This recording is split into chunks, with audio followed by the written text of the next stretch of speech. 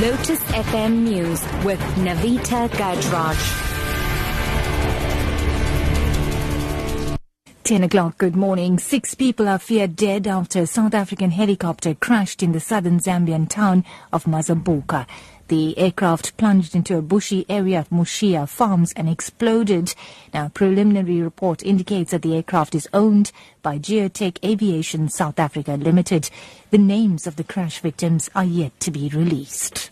And back home, there's a standoff between the police, private security officers and Medupi construction workers who are inside ESKOM's hostels at Marapong township in Lephalale.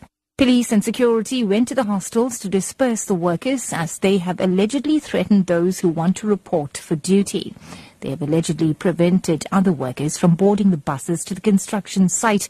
Now, the striking workers who are inside the hostel compound are burning tires and throwing stones.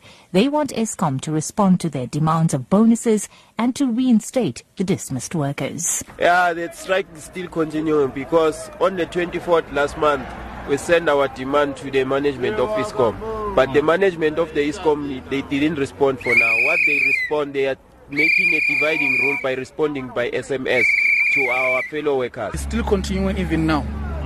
Yeah, no changes. Right now, we don't know when are we going back to work. The strike is continuing as usual.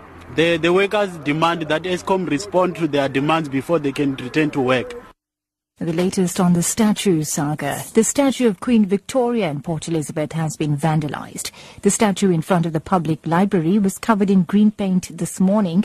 Queen Victoria was targeted on the same night that the University of Cape Town removed its statue of Cecil John Rhodes after weeks of protests by students.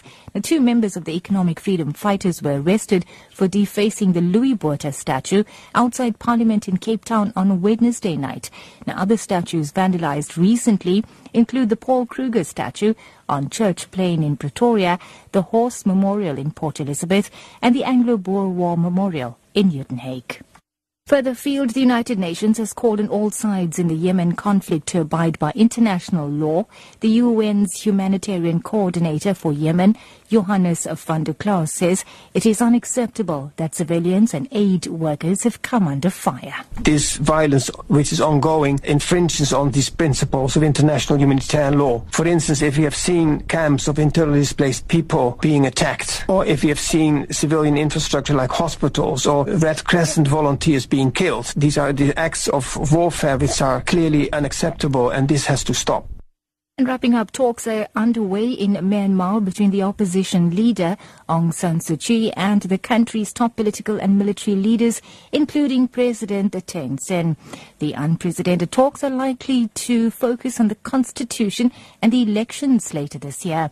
And the constitution, drafted by the military, does not allow Aung San Suu Kyi to run for president. Here's the BBC's Jonah Fisher with the details. For Aung San Suu Kyi, it's the last throw of the dice for her efforts to change the constitution before November's general election. That constitution still entrenches the army's political power and bars her from becoming president. Ms Suu Kyi's pleas are almost certain to fall on deaf ears, and her vague threats about a possible election boycott likely to be ignored. Neither the president or the commander-in-chief seems to want to help Myanmar's Nobel Peace Prize winner.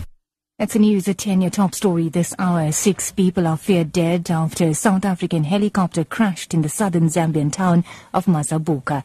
The aircraft plunged into the bushy area of Mushiya farms and exploded. For Lotus FM News, I'm NAVITHA GAJRAJ. I'll have more news for you at 11.